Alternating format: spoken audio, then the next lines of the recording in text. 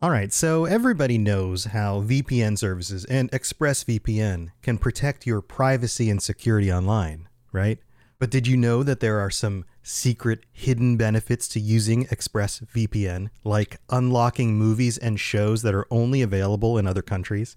So if you're like me, you probably enjoy watching shows on Netflix, for example. Well, with ExpressVPN, you can unlock the UK version of The Office, or Parasite from South Korean Netflix. Over 100 different countries. All you have to do is change your location and refresh Netflix or whatever, Hulu, BBC iPlayer, YouTube, you name it.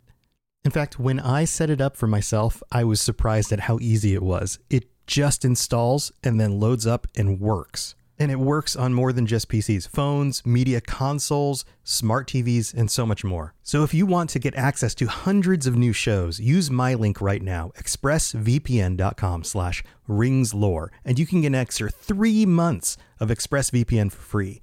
That's expressvpn.com/ringslore. expressvpn.com/ringslore to learn more.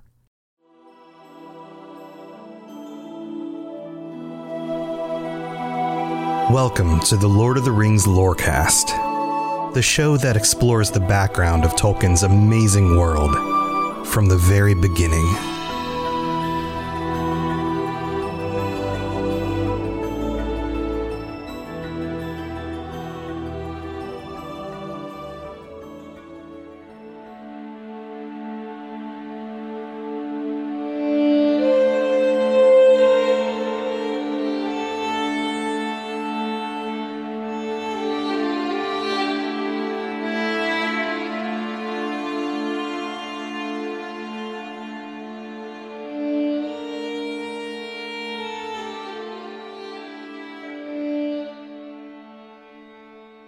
Sometimes, coming up with the ambiance for these episodes is actually the hardest part of writing them. And so you may have been a little bit surprised to hear violins and this classical sounding music.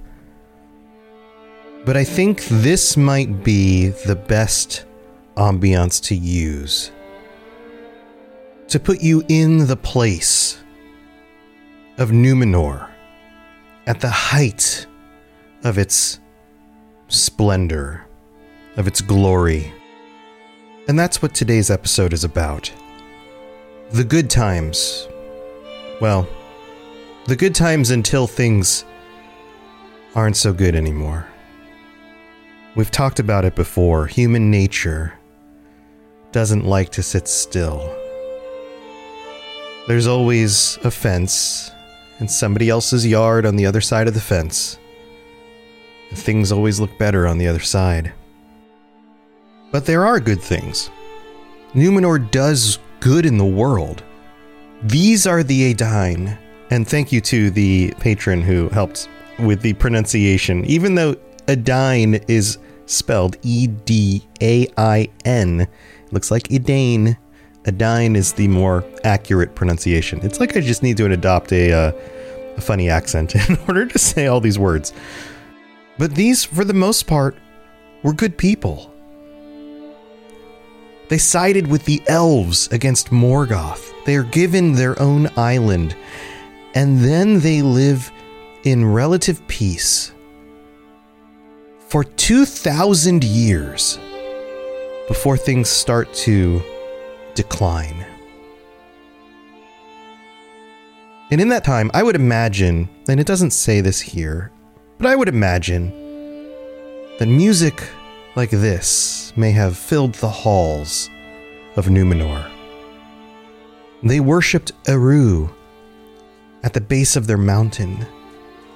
They explored the ocean and the continents. They traveled great distances mapping the world as it was in those days. And they even landed back in Middle-earth to look at the people there, the other men who were living scared of the darkness still because of Morgoth. And they gave them a hand. They taught them. They educated them. They lifted them up. And in those early days, they didn't think anything of conquest, of power. But their eyes kept returning to the west. That's where the light came from. That was the home of the Valar and their elf friends. And so even from the beginning, there was this sense of longing for something that was not allowed for them. But they did their work. They did good things. And the early period lasted 2,000 years. This is about 4 times longer than the First Age altogether. And yet, only so many generations because they lived for hundreds of years each. This is the story of Numenor at its height.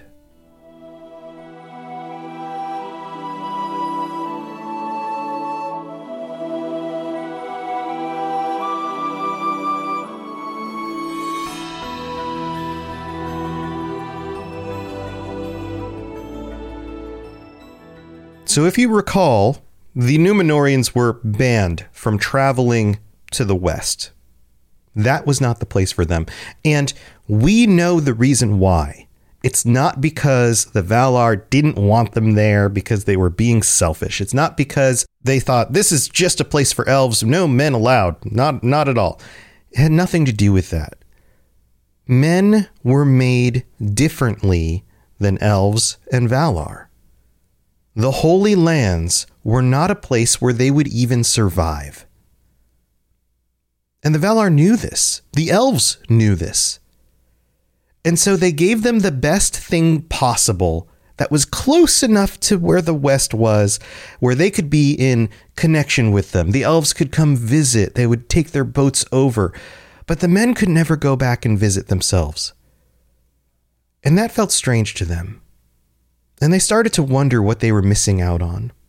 And they started to look at their friends and see that their friends didn't suffer death. So why would men have to? How is this a gift? And that seed is always there. But in the beginning, and for the first almost 2,000 years, that seed only grows very slowly. Because in the early days, the Numenorians were content. They were given so much, a land of prosperity, long lives, plentiful food, the ability to pursue their own industries, the crafting of boats, the exploration of the world. And I love this passage in the Silmarillion. We're still in chapter 24. We're about halfway through. And it says here that the Dunedain came at times to the shores of the Great Lands, meaning the bulk of Middle-earth.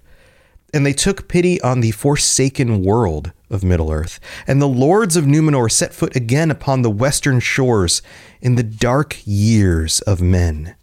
And none yet dared to withstand them. For most of the men of that age that sat under the shadow were now grown weak and fearful. And coming upon the Numenorians taught them many things. Corn and wine they brought, and they instructed men in the sowing of seed, and the grinding of grain, in the hewing of wood, and the shaping of stone, and in the ordering of their life, such as it might be in the lands of swift death and little bliss. So the Middle Earth of this age, of the beginning of the Second Age, is still a dangerous place. The remnants of what Melkor had wrought are on the hearts of these people. They are still fearful. They are still... It's as if they are not even wise or proud enough of their own ability to lift themselves out of the dirt themselves. They've been beaten down so badly, and they're afraid of the dark still. And what's in the dark? There's still orcs out there and other creatures, and the world is still a dangerous place in Middle-earth.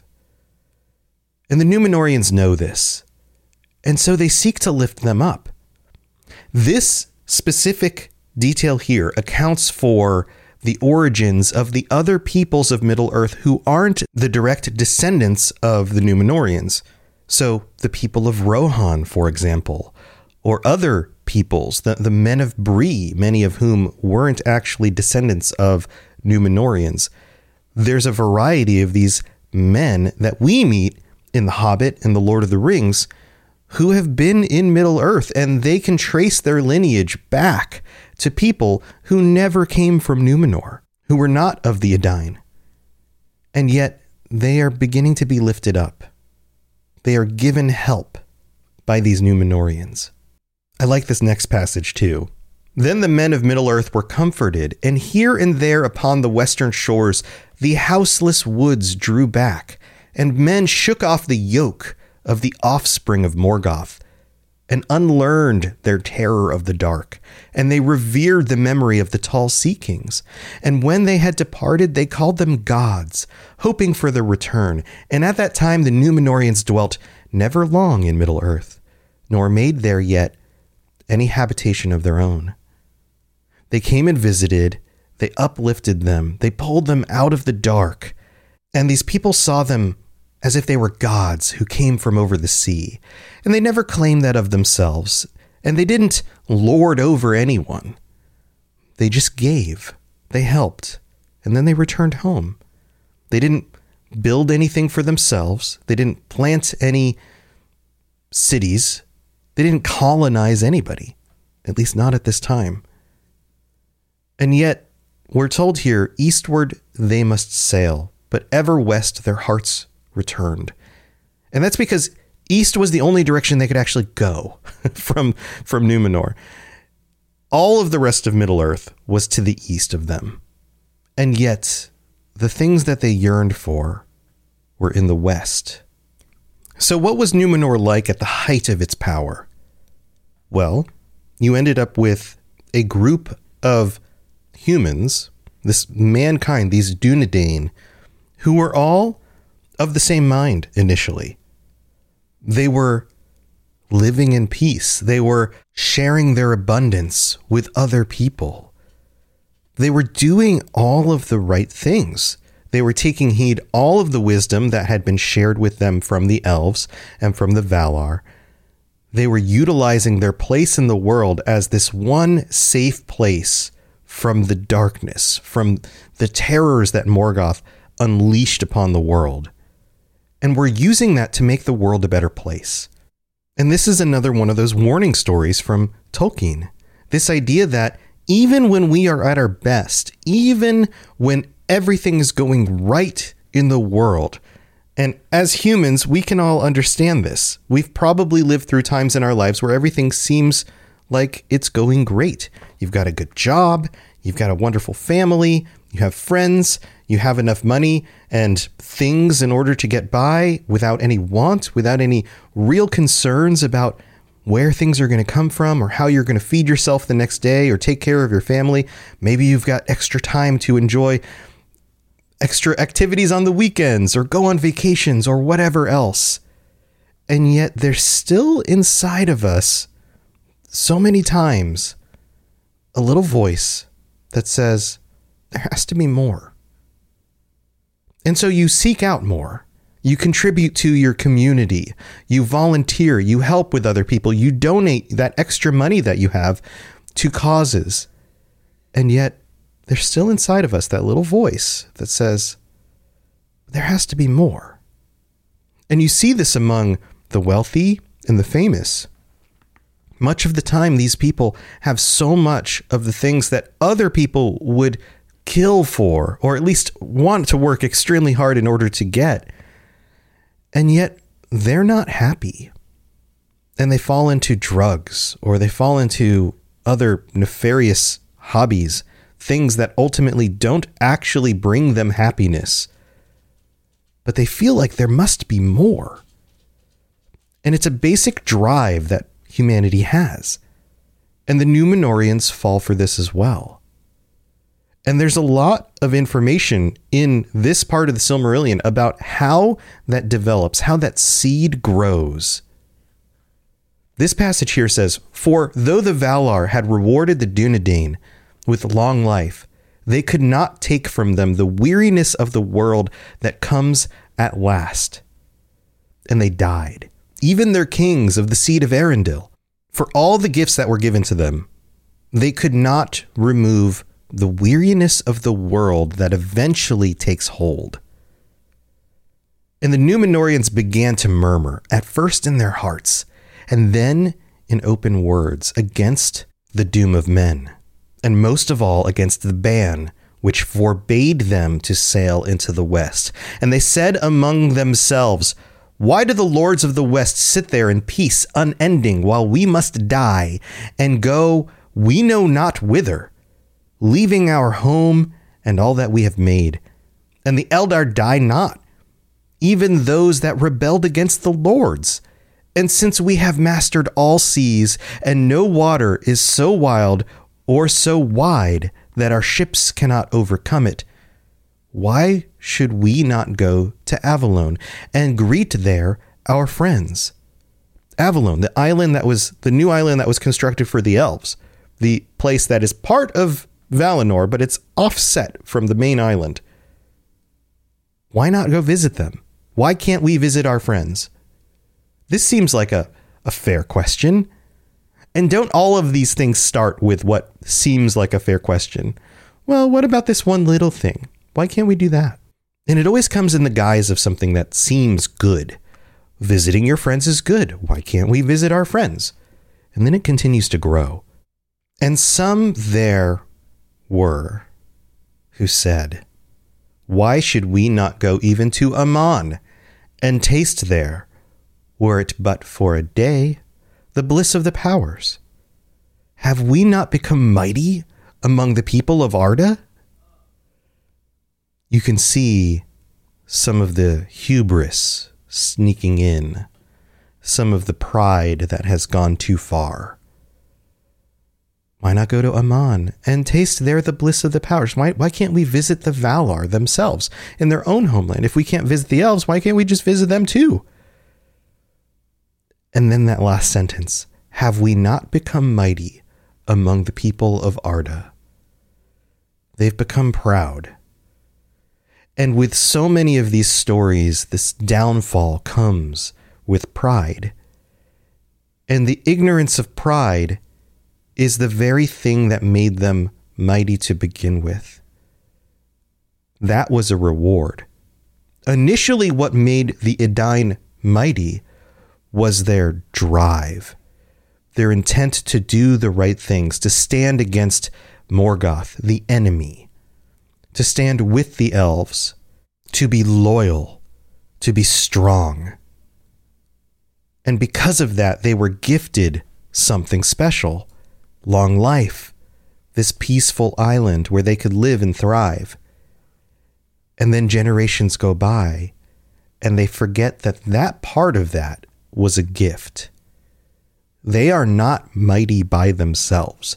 They are mighty because they were gifted the ability to be so. And it's been said that ideas are like a virus. And this virus begins to spread across these wonderful people. And they start becoming more selfish, wondering why they can't have everything. And the elves hear about this, and they respond. But we're going to get to that after the mid-break, so don't go anywhere.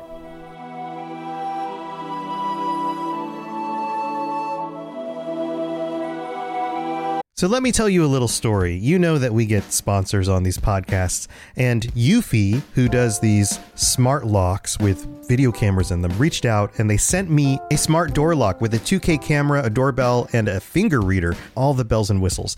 And I was like, okay, cool. They sent it to me. I already have one on my back door. When I opened this up and installed it, I was like, why didn't I go with Eufy to begin with? Because this is a step above the one that I've been using. The finger reader just works. The 2K camera is so clear. I can see when somebody's at the front door, if it's Amazon or if it's somebody trying to sell me something. It even has night vision and works in the dark. It makes me feel so much safer. Plus, my son can just put his finger on the door and just come right in when he gets home from school. He doesn't have to worry about losing keys, and you don't even have to change the batteries in these because it's got like 10,000 milliwatt hour battery that lasts for like 4 months. Go check these out today. Search for Eufy Video Lock, that's EUFY Video Lock, or visit eufyofficial.com/video lock to see how you can gain complete control of your door. Again, search Eufy Video Lock. I think you'll love it.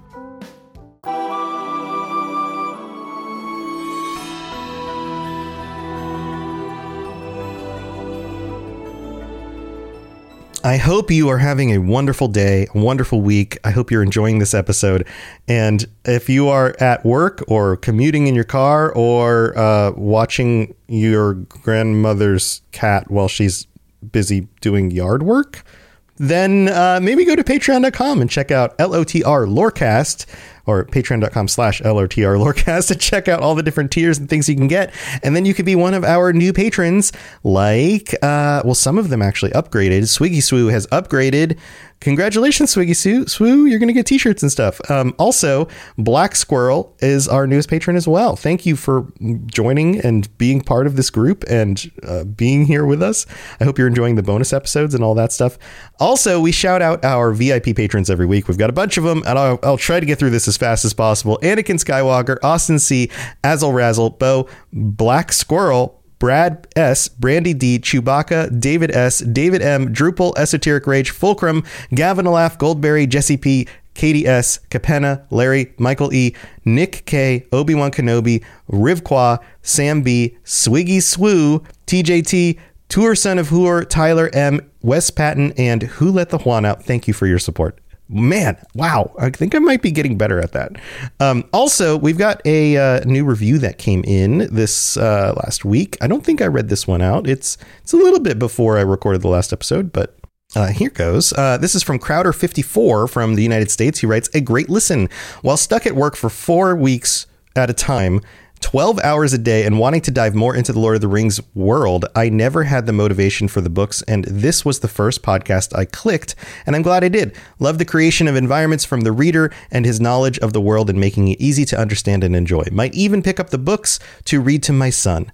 5 stars, and would recommend to any LOTR fans."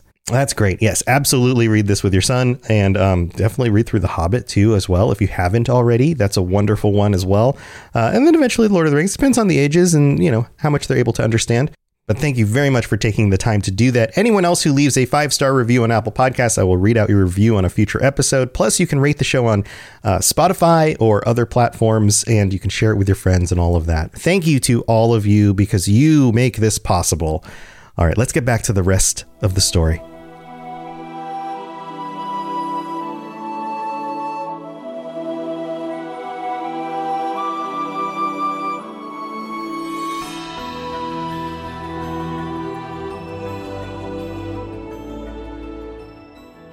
So the elves, they're elf friends, the ones who have been visiting Numenor from the west, traveling back and forth because they are allowed to do so, find out about these murmurings, that this mentality is now spreading among the population. And they know that this is not a good thing. And so they take this information to the Valar. The Eldar reported these words to the Valar, and Manwë was grieved, seeing a cloud gather on the noontide of Numenor. And he sent messengers to the Dunedain. So he actually does something about this. He sees that their mentality is shifting, that they're becoming very selfish and very self-important. And he sees the danger in that. It also kind of reminds you of Melkor, doesn't it? I'm so powerful. Why can't I have this also? Why can't I have the flame imperishable? I'm so powerful. I'm the best of the Ainur. Why can't that be mine? It's the same motif over again. And Manwë knows what that looks like. So he sends messengers to the Dunedain, to the Númenóreans. And it says they spoke earnestly to the king and to all that would listen concerning the fate and fashion of the world. And this is what they said. The doom of the world, one alone can change who made it. And were you so to voyage that, escaping all deceits and snares, you came indeed to Aman, the blessed realm, little would it profit you For it is not the land of Manwë that makes its people deathless, but the deathless that dwell therein have hallowed the land. Let me read that again. It is not the land of Manwë that makes its people deathless. It's not the land itself that brings everlasting life.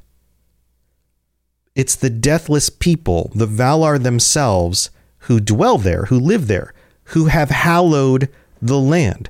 The people who live there, the powers, the Valar, have made the land holy. It's not the holiness of the land that bestows everlasting life. It's the kinds of people who already have everlasting life who have made that land holy. It's a very clear distinction. So just by going there doesn't mean you will also become deathless. That's not how it works. And then it goes on and says, and there you would but wither and grow weary the sooner, as moths in a light too strong and steadfast.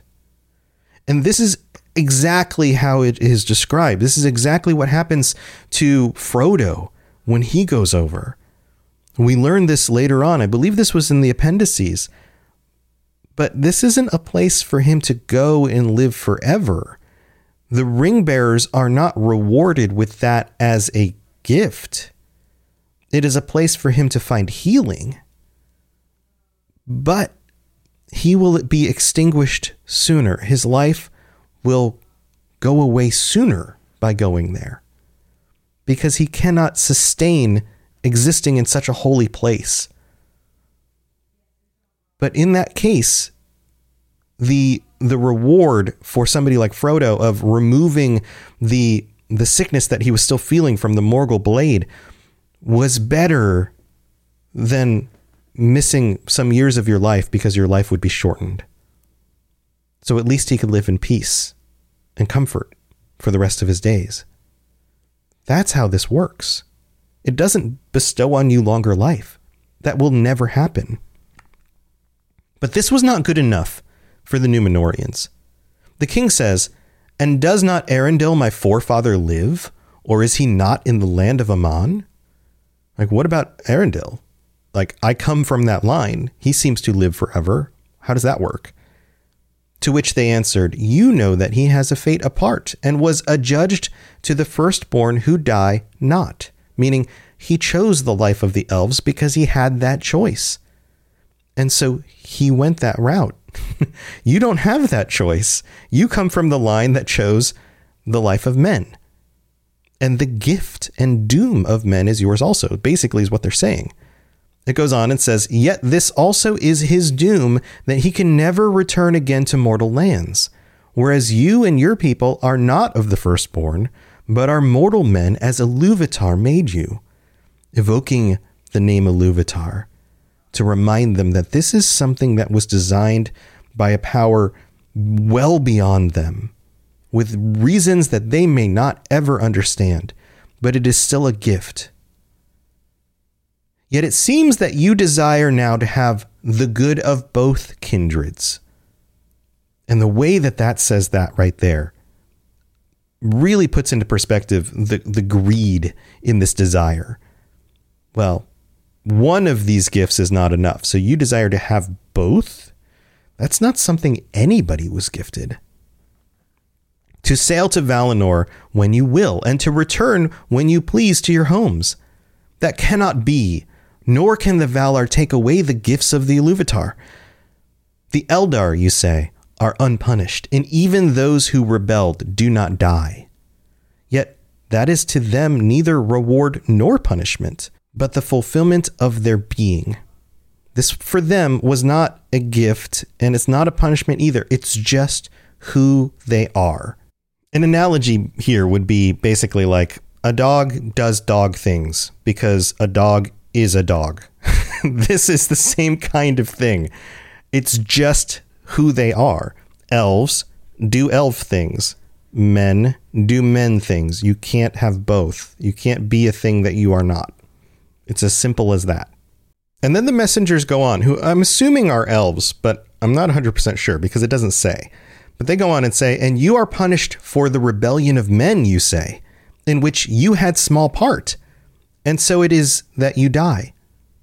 But that is not at first appointed for a punishment. This is not why you die, because men rebelled. Men were just designed to die. That's just part of the design. They all would have, even if men never rebelled. That's basically what they're saying. Thus you escape and leave the world and are not bound to it in hope or in weariness, which for us, therefore, should envy the others. Basically, you die and go somewhere else. You escape this world and you have something else there waiting for you. And maybe we should be envious of that for you because we don't get that. But yet, these are just different gifts. That's the point. But this was not enough for the Numenorians, because they reply, why should we not envy the Valar, or even the least of the deathless?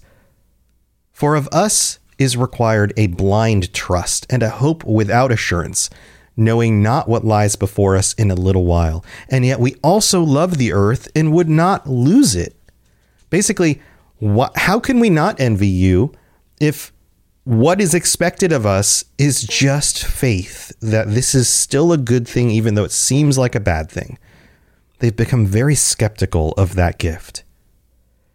And on top of it, they couch it in this love. We love the earth and would not lose it. We want to hold on to this. The earth was given to us as a gift as well. Can't we keep that? And then the messenger says something that's particularly interesting here. Indeed, the mind of Iluvatar concerning you is not known to the Valar, and he has not revealed all things that are to come.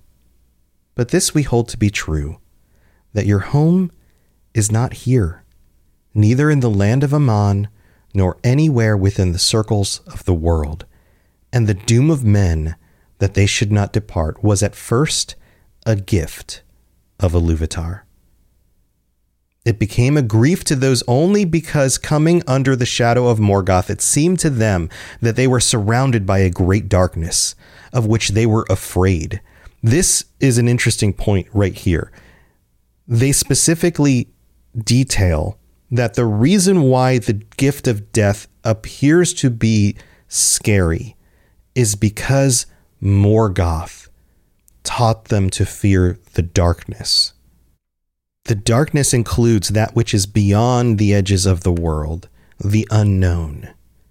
Morgoth is the one that taught men to fear that, and that is still in their hearts. And some grew willful and proud and would not yield until life was reft from them. We who bear the ever-mounting burden of the years. Notice the way the elves put that. The ever-mounting burden of the years. Because the weight of the world grows on them over time. It's a weariness that they cannot escape. This theme comes up over and over again as well. We do not clearly understand this, but if the grief has returned to trouble you, as you say, then we fear that the shadow arises once more and grows again in your hearts. Therefore, though you be the Dunedain, fairest of men, who escaped from the shadow of old and fought valiantly against it, we say to you, beware, the will of Eru may not be gainsaid. And the Valar bid you earnest not to withhold the trust to which you are called, lest soon it become again a bond by which you are constrained. Basically, you're focusing on the wrong thing. Don't sweat this.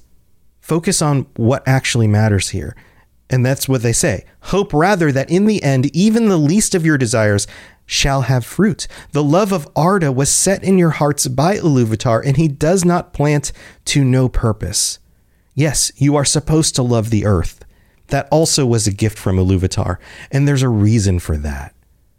That is a good thing. But don't let that drive you to seek things that were not for you, basically is what they're saying. And then they finish up and say, nonetheless, many ages of men unborn may pass ere the purpose is made known. And to you it will be revealed, and not to the Valar. The Valar will never know the reason why men die or where they go. That is a gift only for you. And unfortunately for the way the story plays out, after this moment, is when the Numenorians begin colonizing Middle-earth. And not necessarily with only good intentions of helping uplift the people there. They were seeking more. This conversation, even though the messengers of the Valar communicated extremely clearly how things actually worked and why the men shouldn't fear their gift, the shadow had already come back into their hearts. The analogy was used in part of this conversation about the noontide, I believe it said. And I can imagine if I was to film this, that this conversation would be had at midday, and we would have seen the sun pass directly above the land at this point. And as soon as this conversation is done, the camera would pan up to the sun again, and it would begin its descent toward the horizon. Because this is that moment. The moment where the height of Numenor starts to decline. Thanks for listening to the Lord of the Rings Lorecast. If you'd like to learn more about other fantasy worlds, check out my other podcasts, The Elder Scrolls Lorecast, The Witcher Lorecast, and more at robotsradio.net. If you'd like to reach out, I'd love to hear from you. Send me a note on Twitter at robots_radio, or join our amazing community on the Robots Radio Discord. There are links in the show notes, or just search Robots Radio Discord, or find the link on robotsradio.net. I'll see you next time.